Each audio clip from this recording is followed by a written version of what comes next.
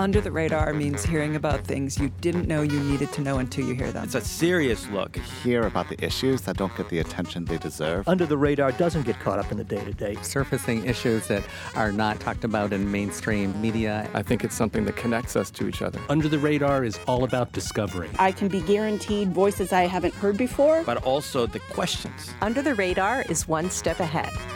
I'm Callie Crossley. This week on Under the Radar with Callie Crossley, child care providers can reopen under Massachusetts Phase 2, but will new health guidelines force many to close?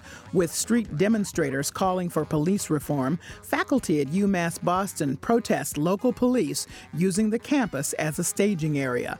And generational differences lead to two very different vigils for George Floyd in Everett. These stories and more during our local news roundtable. Later in the show, companies are working overtime to meet Americans' demand for the new necessary accessory, face masks. Because they're on your face, they're really personal and they're also symbolic. And so people now are wearing them as fashion statements to express their values. So masks have really diversified like sneakers. You have high performance masks, athletic masks, leisure masks, fashion masks, etc. Mask madness during the pandemic. But first, joining me remotely, Gin Dumchus, digital editor for the Boston Business Journal. Welcome back, Gin. Thank you. Seth Daniels, senior reporter with the Independent News Group, which includes the Chelsea Record and Revere Journal. Hello, Seth. Hey, Callie. And Yawu Miller, senior editor for the Bay State Banner. Hi, Yawu. Hi, Callie. I'm so glad to have all of you. Let's start this way. Here's just some sound of the protests during Boston's last really week of protests. Let's just take a listen. Black Lives Matter! Black Lives Matter! Black Lives Matter! Black Lives Matter! Black Lives Matter! Black Lives Matter! I wanted us all to hear that because, first of all, people are surprised that there has been a consistent and a continuing effort by people who've gone to the streets to make their voices heard and to demand particularly police reform. I note that, Yawu, one of your pieces really talked about local elected officials who have united in their opposition to police violence. Now, there's a lot on the table about how to have police reform, but I do think it's remarkable that local electeds have said that police violence is no longer tolerated in Boston, in Greater Boston. Talk to me about your piece and what you think is significant about the local electeds coming together in this way. Well, first of all, I mean, rewinding 2 years when Rachel Rollins was elected against what a lot of political pundits, including myself, thought were insurmountable odds, it did signal a clear mandate from voters that there's an appetite for change in the criminal justice system, for reforms. What we're seeing now is that, people like Rollins are being very outspoken, but also on the Boston City Council, there are for the first time the conversation around let's take some of the funding away from the police and put it into prevention programs, summer jobs, youth programming. That conversation is really taking off, and a lot of that has to do with the changing composition of the council. It's majority people of color, majority women, and it's a new day in Boston's political scene, and it's kind of forcing the mayor to at least confront these issues, even if he hasn't committed to anything specific. So, Yen, what do you think? Is the pressure, and it's continuing, really going to lead to any substantive change, which is a question that Yawu was asking also in some of his reporting. But we've seen now, as he said, the council members coming up with very specific proposals as a next step. But will any of that actually happen, do you think? I think with a lot of things, sometimes people go off in different directions. There's a loss of momentum. And if this momentum keeps up, then there is certainly an opportunity to make these changes. I think this is also being driven by the fact that, technology has made it a lot easier to record the killings and the incidents where, before say Facebook Live or before the ubiquity of cell phones, a lot of it was just on the police officer's word or whoever was in authority. It was their word against the person who's being killed or harmed. And now you're seeing in stark terms on video exactly what's happening. And I think that's why you're also seeing the shift in polling, where people are much more supportive of a lot of these changes. And Seth, what do you think about what appears to be a kind of coalescing in the street, actually, among thousands of people as they sort of have come together saying we need reform, whether they're saying defund the police or they're saying dismantling or they're saying get rid of chokeholds, whatever they're saying, it's a coalescing around wanting some substantive changes with regard to how police interact, certainly with minority communities, but in general. Well, I think what I see, whether it's in these smaller cities or in Boston, is that it's been heard. I mean, they see this. The part about being sustained is important because it's not here today, gone tomorrow. The police, the leaders in the smaller communities that we cover are beginning to really address how many police officers live in the community. That's a big one. The use of force, interacting with young people, all of those things are changing, and I think a lot of the police, particularly the upper levels, see that things they may have thought policing was great and everything was fine and had great relationships, but maybe they now see that it needs to be better and they have to even change what they have been doing, which they thought was okay in some cases. But yeah, the sustained pressure is really what it takes, and even defunding the police department. That argument, putting more money into things like bringing in social work into the police department. We've seen some of that in Boston to address the opiate crisis. Maybe it could be spread out even further, taking the police away from some of the things they've had to respond to that I don't even think they want to respond to. What has been happening isn't working, and I think the police get that. At least the upper levels do. Well, I recall after several big incidents last year that a number of police chiefs around the country, and we heard from Gross too, say, you cannot expect us to be expert in all of these areas. We're not expert in mental health. We are not expert in social work. And yet, we're supposed to deal with all of that and then, turn a switch and do security as well. And it just not working. It's not working. So there is some recognition on their part that is true. We'll have to see how it works out if, in fact, some of the money that is currently in the police budget, which, by the way, Yawu, I'm sure you can attest to, is always healthy. There's a healthy police budget, not just in Boston, but across the country.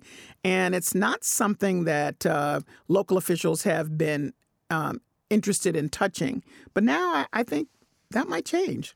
I mean, I do think there's a need for, if these reforms are going to happen, there has to be sustained pressure. It's also been 6 years of demonstrations, and I think we're at a point now where there's a window open. I mean, the city's budget is being discussed right now. The state budget is being discussed right now. And at least at the state level, DeLeo has signaled a willingness to talk about some of the issues that the Black and Latino Legislative Caucus has been pushing for the last 6 years. So I do think there's a window for real reforms to happen. And also, this is coming on the heels of a year's worth of revelations about the state police department and corruption within there. So now that's an excellent point, because a lot came up with the state police scandal. And I should note that your reference was to Robert DeLeo, who's Speaker of the House in the legislature. Right. All right. Let me point to something that's in your area, Seth. And I think it really speaks to what we're also seeing in these protests, which is an interesting generational, not divide. There is a multi-generational engagement around these issues. However, in Everett, it got expressed two different ways. First, let's take a listen to this clip. This is from the city of Everett's Black Youth Vigil last week to remember George Floyd and discuss systemic racism. This isn't about blacks against whites or everyone against cops. This is about everyone against racism. We aren't starting a race war here. We're trying to end it. So, say his name. The seemingly fresh wounds we bear today are centuries old. We cannot breathe.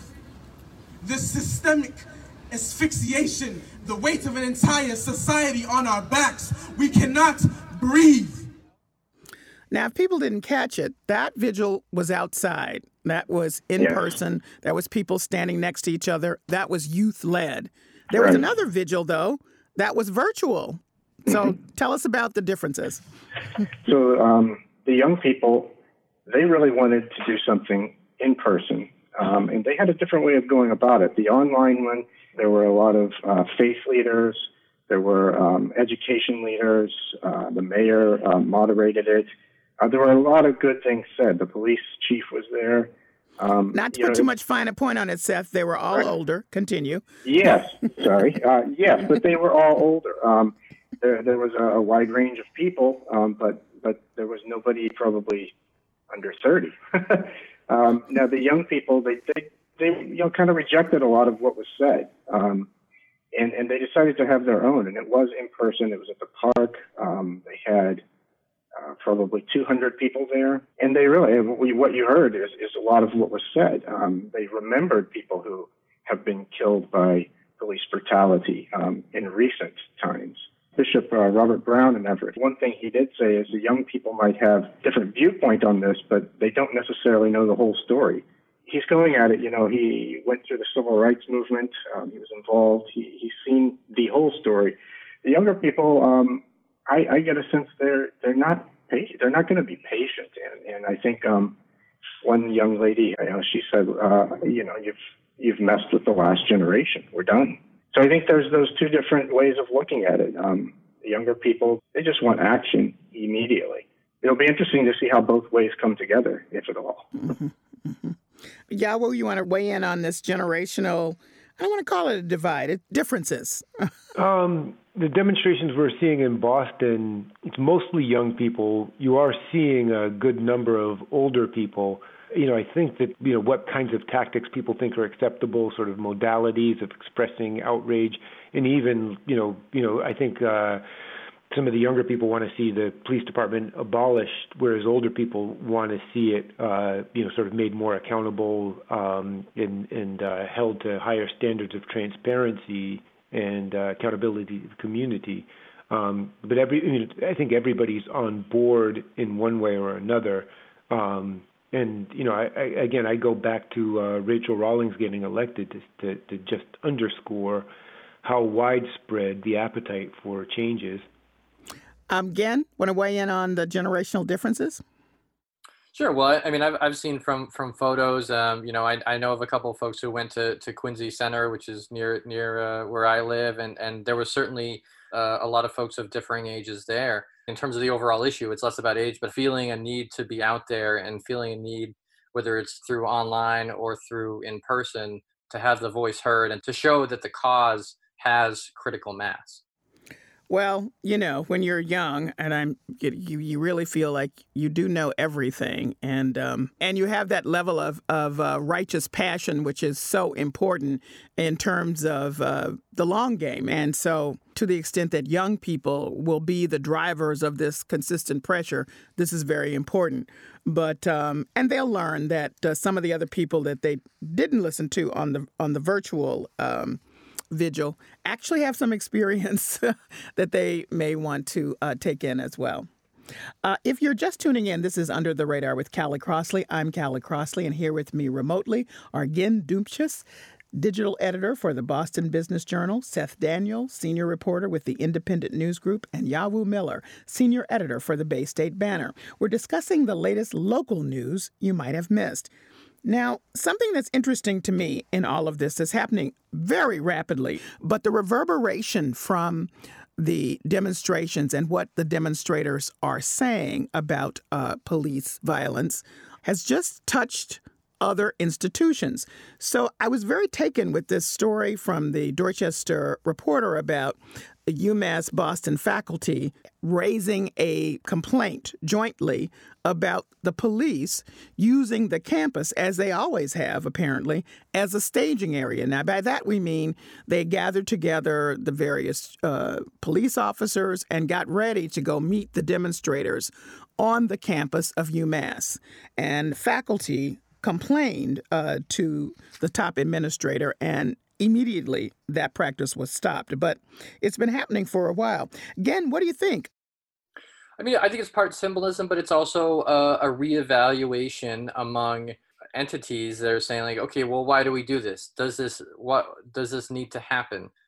In the case of UMass Boston, I remember when I was a student there many, many, many years ago, I do remember seeing a similar site. There was a staging area, and it is a very startling sight to see this, show of force, even though they were kind of just basically in a staging area, just getting ready. And I think with the UMass Boston campus, certainly the faculty there have raised other issues when the campus had a contract with Salesforce, and Salesforce was in the spotlight over its connection with immigration authorities. The faculty also raised concerns there too, and actually that's something to kind of loop back on and find out what happened there, and see if there was a change in relationship or something happened. But I think this is something consistent where the faculty is saying like, wait a second, why are we doing this? Is this necessary? And prompting that discussion and debate, which is so necessary. Well, part of their response to it in their letter, YAWU was pointing to the makeup of their student body. They said, we have a lot of Black and brown students here. This is an intimidating presence, and we're not sure has any purpose. Staged somewhere else, but not on this campus. Your response? The faculty union at UMass Boston is, probably, I'm pretty sure majority white, but they recognize that their student body is not. It's majority people of color. It just, again, speaks to the white people have traditionally in this country seen police as being there to protect them. And that narrative has kind of gotten flipped. I mean, it's never been that way for Black people. It's always been way more complicated.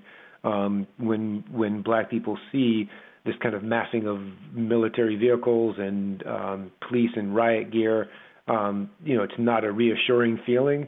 But I think that whites are now understanding that a lot better. Seth? Yeah, no, I would agree with that. The show of force, I actually saw that. I went by when they were doing that. It is intimidating, they're practicing moves and stuff like that. And this, the state police is something we brought up a little while ago. And I think there's a lot of room for improvement there as they change in many different ways, as they come into the city so many times and they stage in areas like that. And, I don't know what attitudes they bring in to the city from where they're coming. And, this is just not a good look. It's not a good entrance into what they're doing. And everything pointed to that being a peaceful protest that night in Franklin Park. Boston Public Schools has lots of parking lots. Well, they do that. We already saw the MBTA decide not to transport police officers to protests. There's momentum in all these things that we're talking about. This is one piece of it. There'll probably be more. Yeah, I think it's interesting that, there's now just some simple questioning of it for people to say, now, why are we doing this? And what does it have to do with our institution or organization? And what do we want to say about that? In the moment of the faculty union here asking the question, it's pretty interesting because, as I said, it's been happening for as long as Ginn was in school. And speaking of Ginn, let's talk about reopening and some of the concerns for groups and organizations about reopening. As we've seen, even though the phases are coming slowly and there are very strict guidelines about how organizations, groups, individuals can reopen. And one of the places that you zeroed in on was child care centers. Tell us about it.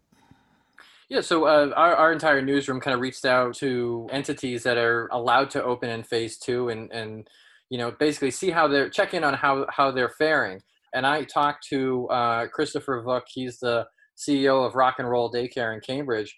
And, for the child care community, and I'm talking here about the private pay community, not the subsidized with vouchers, the private pay community, they have not received any federal stimulus funds. They've been shut down for 3 months.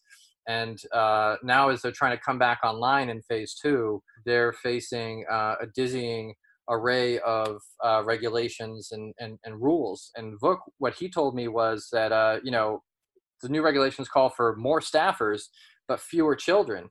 And, for a lot of daycares, that is tough math to handle. They have to, prep, they have to buy equipment, they have to prep the rooms, they have to keep separate rooms because of caps on the number of children. So he told me he's looking at spending at least $25,000 to fix up his center, put in barriers and additional equipment. And, $25,000 is for a small business is a lot of money. No kidding. And let's say he decides to go forward and somehow gets the money to put himself in a position to open. $25,000 is not a small amount, as you pointed out. Okay, that has to be passed on. I'm going to my dentist coming up soon, and they inform me there is a pandemic fee now. It makes, who's happy about it, but it makes sense. They've had to do all this extra stuff. Yeah, and I think that's something that Vuk, he was concerned about passing along that cost to parents, because he said, some of them, for the last 3 months, they might not have as much money as they used to, or they haven't been stocking it away. And as we know in Massachusetts, childcare is already incredibly expensive. And to ask parents to pitch in a little bit more, I think there are some daycare providers who are uncomfortable with that. Well, and I would just have to say, Yawu, that if you know anything about kids, I don't have any, but I know something about it, the whole cleanliness thing, just think how much you have to invest in just keeping everything clean to the standard that we now need to make sure that we're warding off any virus spread. Just think about that. It's unimaginable. I mean, I couldn't imagine myself working in childcare under normal circumstances. The amount of cleaning that goes on, and just sort of keeping kids' hands out of their mouths and keeping them off each other, and just the level of complexity now is it's way above what childcare workers get paid in Massachusetts. So, and yet, Seth, if these child care centers don't open up, a lot of people really can't go back to work. I mean, this is, and I recognize, again, we're talking about private pay, and there's a whole other issue on the other side, but still, this is a lot of people that are represented. Right. This is, actually wrote about this earlier this year. It's a crisis in child care, and the city actually has a department, City of Boston, to kind of address this. And what I see happening, I think that these private pay daycares are going to have to raise their rates. There are a lot of families, like Gent said, who maybe have lost income, and they won't be able to pay those rates. And what I figure is going to happen is what has happened in the past. Families are going to say to their employers, I want to work 2 days from home so that I can watch my children, and then 3 days I'll send them to the daycare. And then that way it all evens out, right? They'll pay the same that they did before, but they'll have 2 less days, and then they'll stay home if they can, work from home if that's even possible. Or maybe they even take a cut in their hours. I don't know how it's going to work, but I don't see it happening like everybody goes back to normal when it comes to daycare. The level of costs are just going to be really felt in that industry, I believe. I agree with you. And Yawu, you have a piece about there's a lot of issues around opening schools. We're talking kids going back into the school buildings, and lots of people are raising questions about this. I mean, how can Massachusetts be ready to do this? Right. I mean, in Boston, we have many school buildings where the windows don't open, and the HVAC systems, can't control for mold. So, what about the aerial transmission? It seems clear that, for social distancing, you would need more space in the classroom and, perhaps smaller class sizes. And there are a lot of issues that have to be sorted out. And some of the buzz that I've heard in the last week is around the idea that people would go back, like in phases, like not a full 5-day-a-week schedule, but, one group goes in and another group goes in. So, but the transportation in Boston is also, a daunting issue. So, there's a lot that will need to get sorted, and I imagine that people are going to be looking at the numbers of COVID cases and seeing sort of where we're at before they make that decision. Yes, and I can point out that a WGBH poll that we took several weeks ago said high percentages of people are uncomfortable on transportation. So they're not putting their kids on public transportation if they're uncomfortable. So that is really something that has to be worked out to sort of reduce the fear so that people can feel like it really is clean enough to protect them. But meanwhile, again, I think this is so interesting. You have a piece in the Boston Business Journal, or you all are reporting, that community colleges could get a big boost. Now, what are they going to do? Are they going to have people on campus? Because all of these issues in the daycare and at the public schools still exist in an educational situation. Yeah, so this is something that my colleague Hillary Burns, who covers higher ed for us, she read this report from the higher education research group called EduVentures. And what EduVentures said was basically community colleges are better positioned in many ways than the expensive four-year colleges to take advantage of this unease among students who might want to stay a little closer to home this fall semester and are willing to do online and hybrid. And I think it is important to note that there is a disproportionate focus in the media overall, and I'm certainly guilty of this too, of the Harvards and the Yales, when so many people go to community college and so many people get their education from a community college. And in this case, you don't need all those amenities that a lot of, like Harvard or any others. UMass Boston in recent years has certainly increased the level of amenities it has on campus. Community colleges don't have to think about that. And are they better suited for online education? Well, according to this report, the community colleges already have experience in online learning, and about 15% of community colleges students enrolled online, they were enrolled before the pandemic, and another 25% took at least one online course. And my colleague Hillary, she reported that the Cape Cod Community College in West Barnstable, that was among one of the first institutions in Massachusetts to say that they would rely on remote learning and a hybrid on-campus online model for the fall. Mm-hmm. Yeah, so they might end up being the model for what happens. And we should note that of the four-year institutions, there is a working group of administrators trying to figure out how they're going to approach the fall. And nothing has been said, though. Those announcements are coming before July 1st, so we'll see about that. Something that I just want all of you all to weigh in on, because I am experiencing it. These nightly fireworks that are going on in the South End and South Boston residents are complaining about, and I can tell you, I hear them in Cambridge. What is going on? Someone explain to me. Seth, I mean, you're out there all over in the independent news group. What's happening? Yeah, they are everywhere. We hear it from JP. I mean, here in Dorchester, where I live, it's been a fact of life from like June 1st to August 30th every year for about 10 years. But this year is way worse. We've heard a lot of complaints in JP and the South End. There's a particular park, O'Day Park, where it's like it's 4th of July every night. And they're the thing is, they have gotten maybe some commercial grade fireworks. So these are way louder. They're much bigger and they're way more expensive.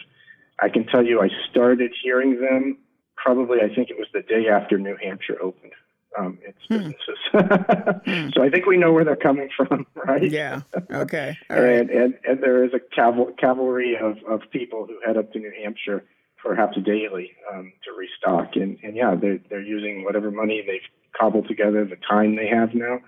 And it's all night long. It's literally 4 p.m. to 4 a.m. and it's every single night. I don't know how you could be that enthralled with fireworks so many nights in a row for months. It's crazy. I don't get it. I don't know why nobody's caught them yet. As many cameras and everything else is out there. But I note that because I started noting the time in Cambridge, it's 11:30. It's 12 o'clock because I'm up and they can wake you up there that loud. Yawu, are you getting any? Are you reporting about any of these fireworks going off? It's kind of been a fact of life for a long time, but it has gotten worse. From the perspective of people trying to sleep through the night, I imagine it's going to launch a Black Sleep Matters hashtag soon. Okay. And, that's a good one, Yawu. It's very difficult for police to respond to these things because they're everywhere, and how do you catch the person? Like there's a bunch of people standing around. You don't know who owned it, who brought it there, who lit it. I think that the enforcement needs to happen, in New Hampshire and at the Massachusetts border. I mean, I think this has risen to a level perhaps where people can reach out to folks in New Hampshire and ask for help enforcing these laws. And that's where the enforcement needs to happen, like to the north of us. Gen, you heard anything? Yeah, I'm in the suburb of Weymouth, and definitely it's been, I would say this week especially, a little after dinner, it's started up, but it is very startling because you're trying to relax in a little bit, and then just this boom echoes across the sky. I think the mayor said, or the Boston police say they saw a 23,000% jump in calls for fireworks. So it's definitely not just the usual, summertime issue. It's much worse, and it could be just people are bored. I mean, that was my first guess. It's people are bored and they're deciding to, ruin everybody else's quiet by firing these things off. Yeah. My concern is that, somebody mistake it for gunshots. All the booming and the popping, it's very disconcerting, and particularly in the middle of the night. So We'll see what happens. So there you have it. And that's where we're going to have to leave it right now. I thank you all for joining me. Thank you. Thank you, Kelly. Thank you. Gen Dubchis is the digital editor for the Boston Business Journal. Seth Daniel is the senior reporter with the Independent News Group, which includes the Chelsea Record and Revere Journal. And Yawu Miller is the senior editor for the Bay State Banner. Coming up, in March, the U.S. Surgeon General tweeted that Americans should stop buying masks to preserve the supply for frontline workers. But within a few weeks, the Centers for Disease Control shifted its guidelines and mandated that Americans wear masks in all public places. We ask a local scientist and a manufacturer to break down which masks are most effective. That's next. This is Under the Radar with Callie Crossley. I'm Callie Crossley.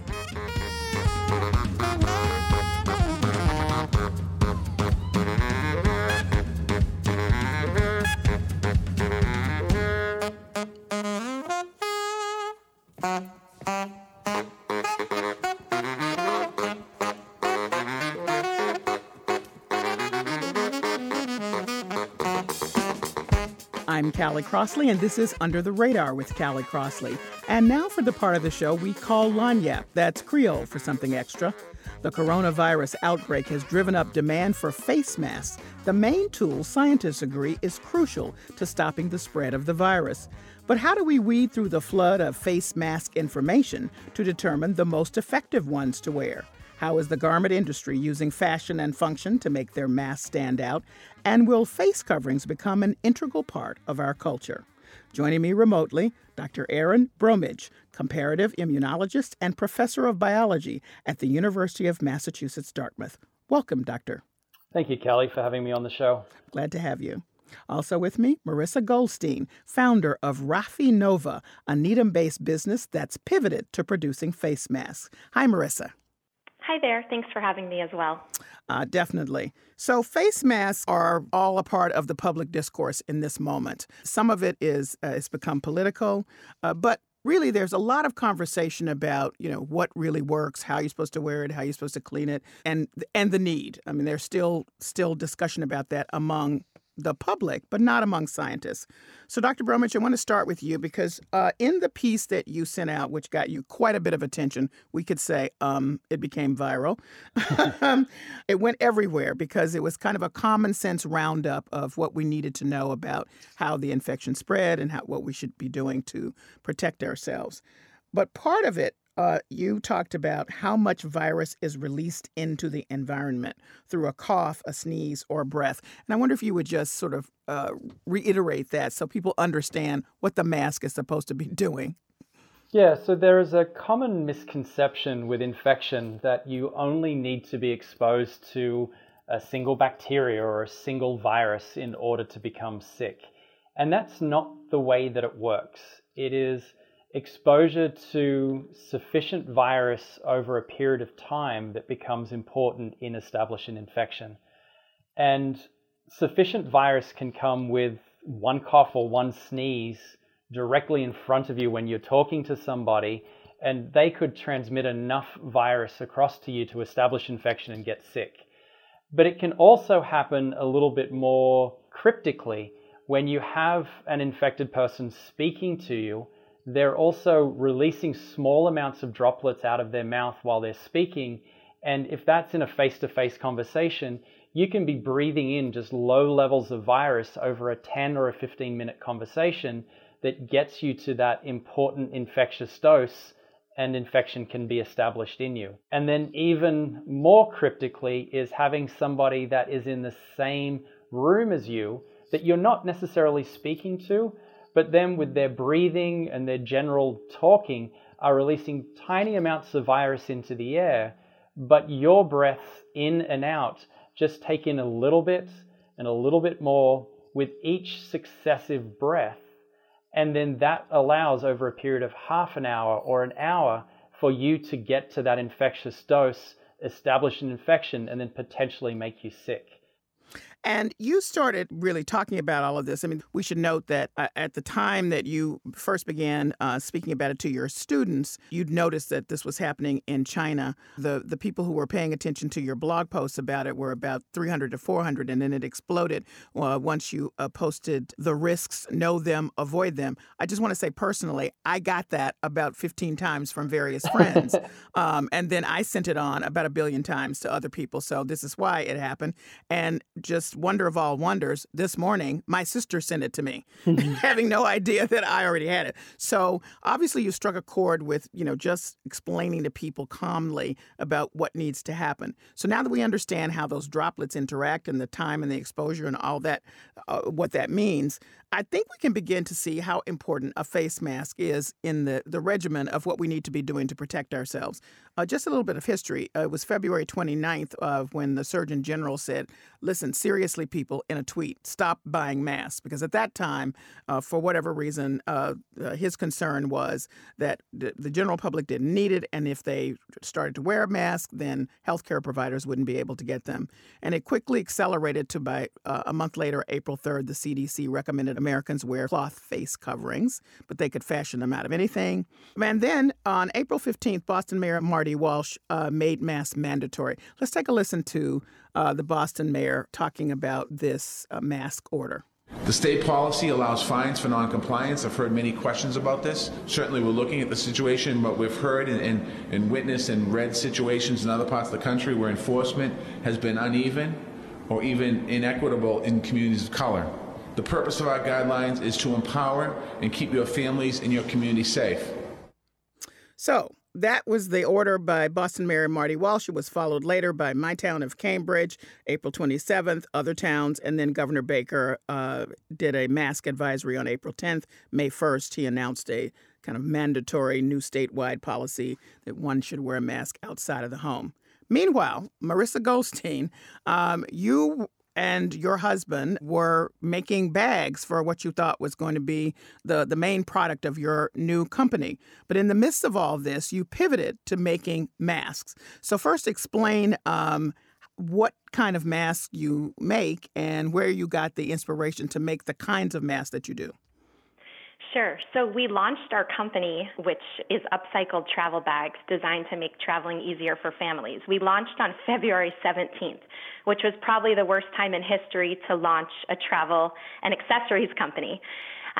So it was actually March 29th that we decided to start to manufacture face masks. And the original goal was to have a crowdfunding campaign to offset manufacturing costs and donate masks to frontliners. And it was April 2nd when we decided to start selling the masks on our website due to the demand. So we decided to manufacture cloth face masks. And they are both technical and fashionable, but at the very beginning, it was just all about providing a comfortable and effective cloth face mask, and then the style came in after. But this actually came about because we've spent the past couple years living in Vietnam, and in Vietnam, we are used to wearing face masks. When our kids go to school, they put on a mask when they go outside. When we're traveling on a motorbike, we're wearing a mask. And so we were very used to wearing masks and mask culture, and our manufacturers that we've been working working hand in hand with for the past couple years are also well versed at making face masks. So it was like this perfect opportunity to start to manufacture and donate and sell face masks to the public.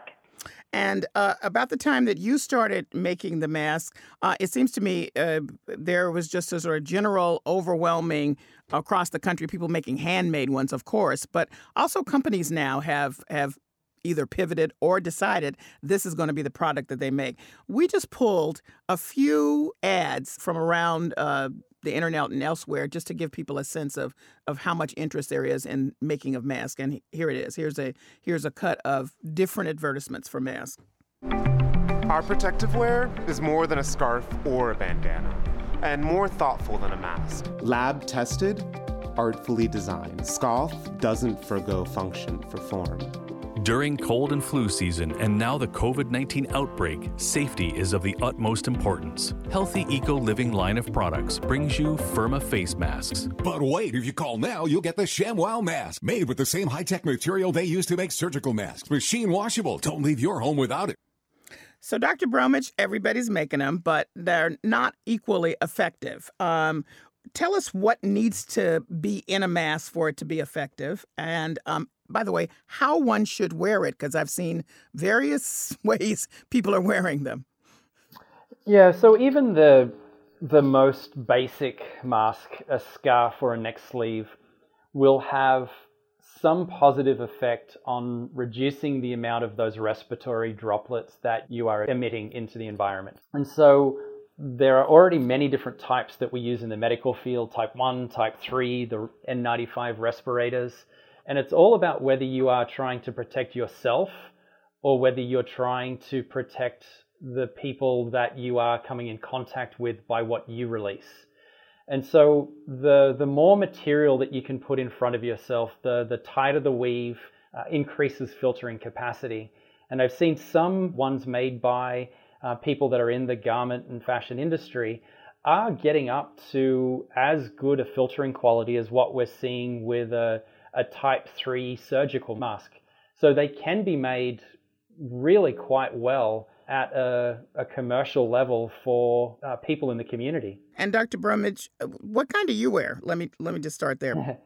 I have a neck sleeve one that if I'm going on a jog or somewhere where I know that 95% of the time I can maintain social, like physical distancing, but at that 5% where I get to a path where people are forced into, I'm able to pull up the neck sleeve and minimize the majority of what I am breathing out. When I am in more of a social situation, I bought a mask from a local vendor, and it's just a much more comfortable one on my face.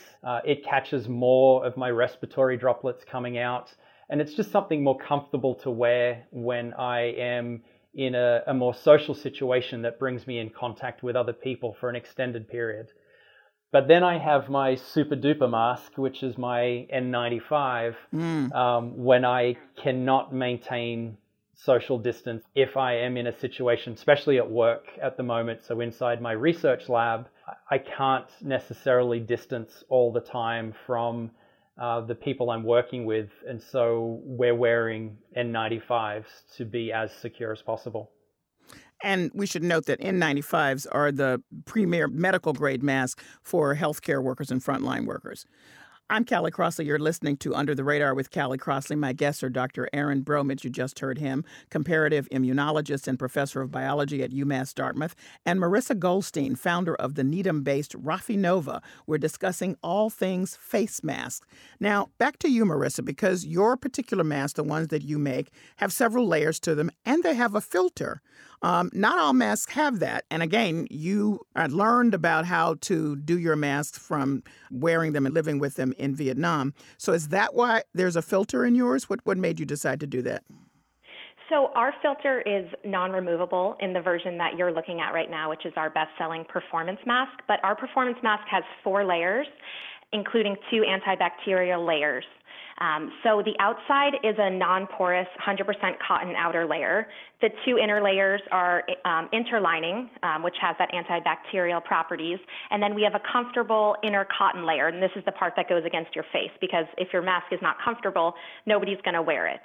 So every day there's new information coming out about masks, and we're constantly improving them and innovating on them and looking at things like silver-infused antimicrobial fabrics and, removable filters and different types of ear adjusters for added comfort, you name it. But our masks, people have really enjoyed wearing them. We feel like the 4 layers add added protection, and we design these hand in hand with our Vietnamese partners who have a lot of experience wearing masks. I should say I tried one of yours. It's quite light because I have about 3, as the doctor has. A couple, all of mine are homemade, and none of them are medical grade, in like an N95 mask. But yours, with the layers and the filter, because I figured it'd be heavier, but actually it's not. The other thing that you've done, which I'm going to circle back to Dr. Bromwich about in just a second, is that they're adjustable. I mean, you really have a thing about the fit, which, going back to something that the professor said a little bit earlier, that it can keep the mask closer around your mouth, and I guess would do a better job of keeping some of those droplets going out in various directions. Yes, that's correct. So the fact that it's adjustable makes it tighter around the face and more comfortable. And so, we're going for comfort, and we're going for the most protection, and that's what we strive to do. Okay. Dr. Bromwich, the adjustable part of these masks, based on what you said earlier in terms of trying to, keep those droplets from coming out from even escaping a little bit from the mask, seems to be an added benefit. Talk to me about filtering. How important is it to have these filters in the mask, which gives you an extra way of absorbing some of the stuff? Yeah, so fit becomes really important, and if you don't get the fit right, everybody that wears glasses know that your glasses fog up. That's your respiratory droplets now shooting up towards your eyes, and they're still heading out into the environment. What the masks do in that particular case is they catch those larger droplets that you're putting out, and they do catch those on the surface. So they definitely reduce emissions. The better the fit that you can have. So if you have a wire part across the nose that allows you to fit it across the nose, if it can tuck in a little tighter under the chin, therefore forces more of your breath through it, which then protects other people, not you. And then if you are drawing in and you're drawing in through that mask area, again, because of a good fit, having that filter there then provides protection to you. So at the lowest level of masks, like the basic home ones, the vast majority of those just capture the large droplets that are coming from you, but the smaller ones do escape top and bottom. When you look at masks that are made to fit better, where you're putting more of the air that you're breathing in and out through the material, their filtering capacity or efficiency increases, and then it starts protecting not only the people that you're around, but also you as well. So having a well-designed mask with a good filter in it can actually have that dual purpose of protecting both the people you're with and yourself. And just to be clear, Marissa, that's your mask that you make. You have the filter, you have the fit design. That was something I hadn't had in any other mask that I tried before. It also has the nose clip, so you can tighten it around your nose. Exactly. So that's really important. Now, as this has gone on, there's been a lot of discussion about the culture shift in thinking about wearing masks. Marissa, you talked earlier about in Vietnam, everybody wore them. I think, Dr. Bromwich, you could refer back to the SARS crisis 17 years ago, that in a lot of Asian countries, that began to be sort of a regular wearing of masks. That became part of just ordinary, living in those countries as a way of just protecting other people. But here, there's some amount of pushback as people feel like they're being forced to do something. So, Dr. Bromwich, would you speak again about this is not the be-all and end-all. You have to do other things as well, and social distancing is very, very important. But this is a key component, the face mask. So for people who are still thinking it really doesn't matter, and oh, by the way, I can wear it on my neck, which I see a lot, not on the face, that this does make a huge difference in slowing the spread of the virus. Yeah, absolutely.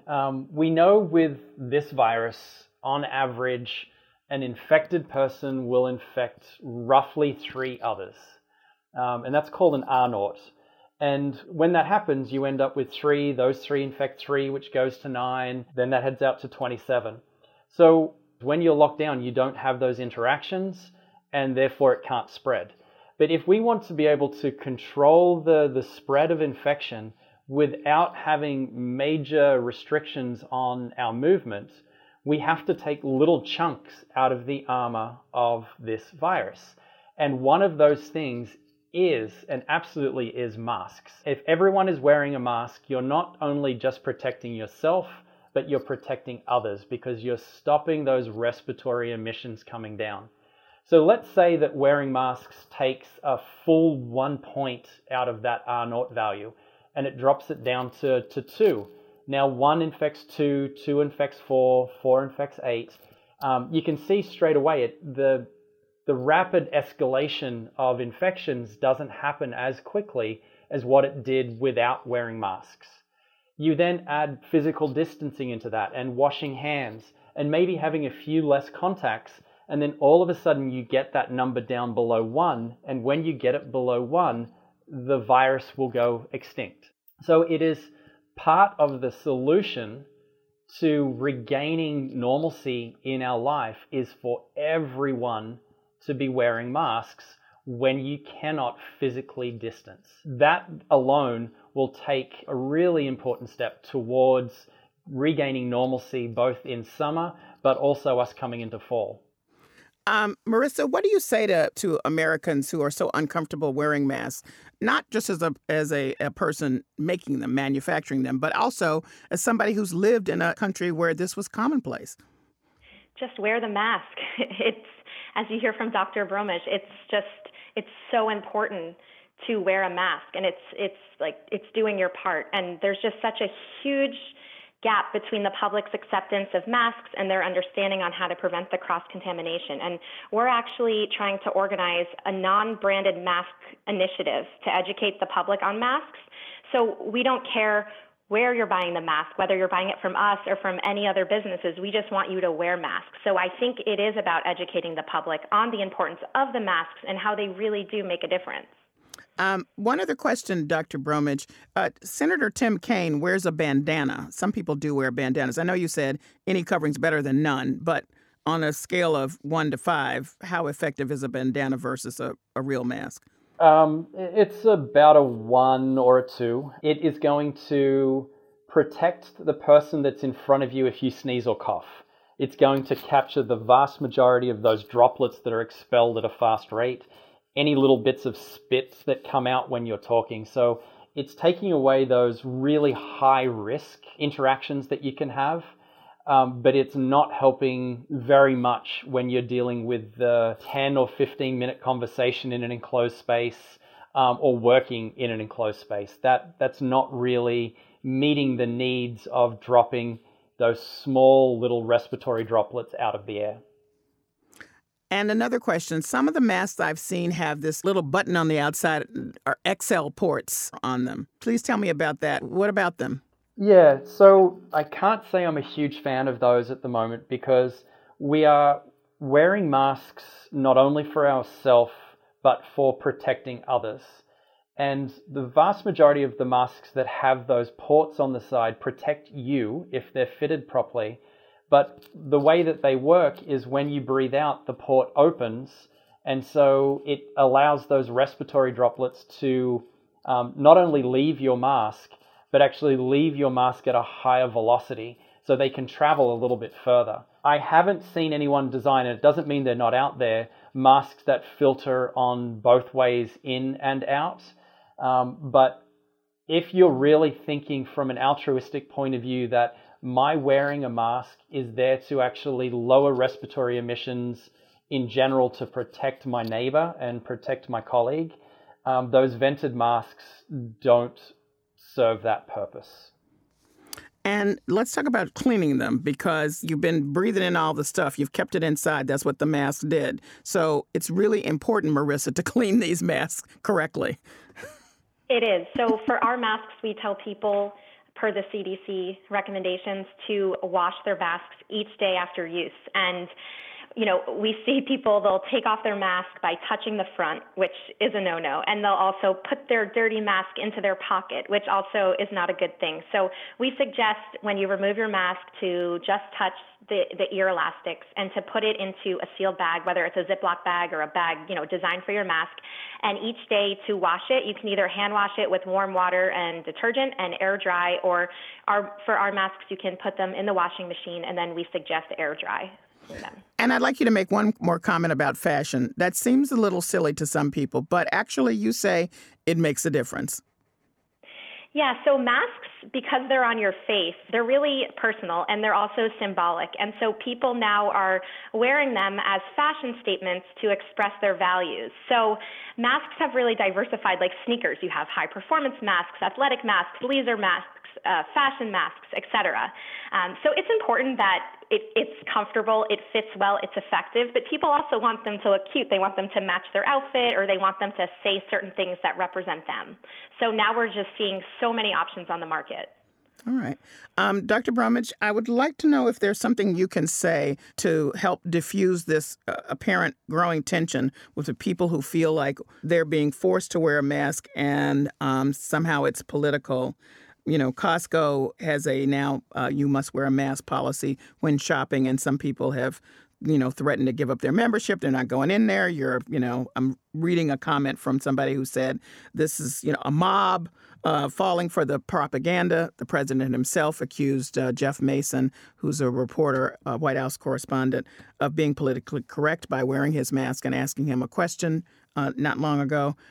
How can you respond to that? Yeah, I find it really disappointing that masks have been politicized. We know from the healthcare profession that masks work. We've never really thought about masks from that altruistic point of view of, I am protecting my neighbor, I am protecting my friend, I am protecting my grandmother. We've always thought about masks as protecting ourselves. And that's not the way this needs to be. This needs to be something in regards to a social conscience, that you realize that the actions that you take right now, including wearing a mask, determines how many people in our community actually get sick. And if you take away the politics and just ignore what people are saying and think of it from a point of view of, would you help your neighbor that was in trouble? And if the answer is yes, then masks are part of that solution that you should embrace and adopt. Well, I thank you both for being part of the solution and joining me in this conversation. Thank you, Kelly. Thank you very much. Dr. Erin Bromwich is a comparative immunologist and professor of biology at the University of Massachusetts, Dartmouth. Marissa Goldstein is the founder of Rafi Nova, a Needham-based business that's pivoted to producing face masks. That's it for this week's show. We're on the web at WGBH.org, News, Under the Radar with Callie Crossley, and available for download wherever you get your podcasts. Under the Radar with Callie Crossley is a production of WGBH, produced by Hannah Ubeli and engineered by Dave Goodman. Our theme music is Fish and Chips by We Are Two Saxies, Grace Kelly and Leo P. See you here at 6 p.m. next Sunday. I'm Callie Crossley. Thanks for listening.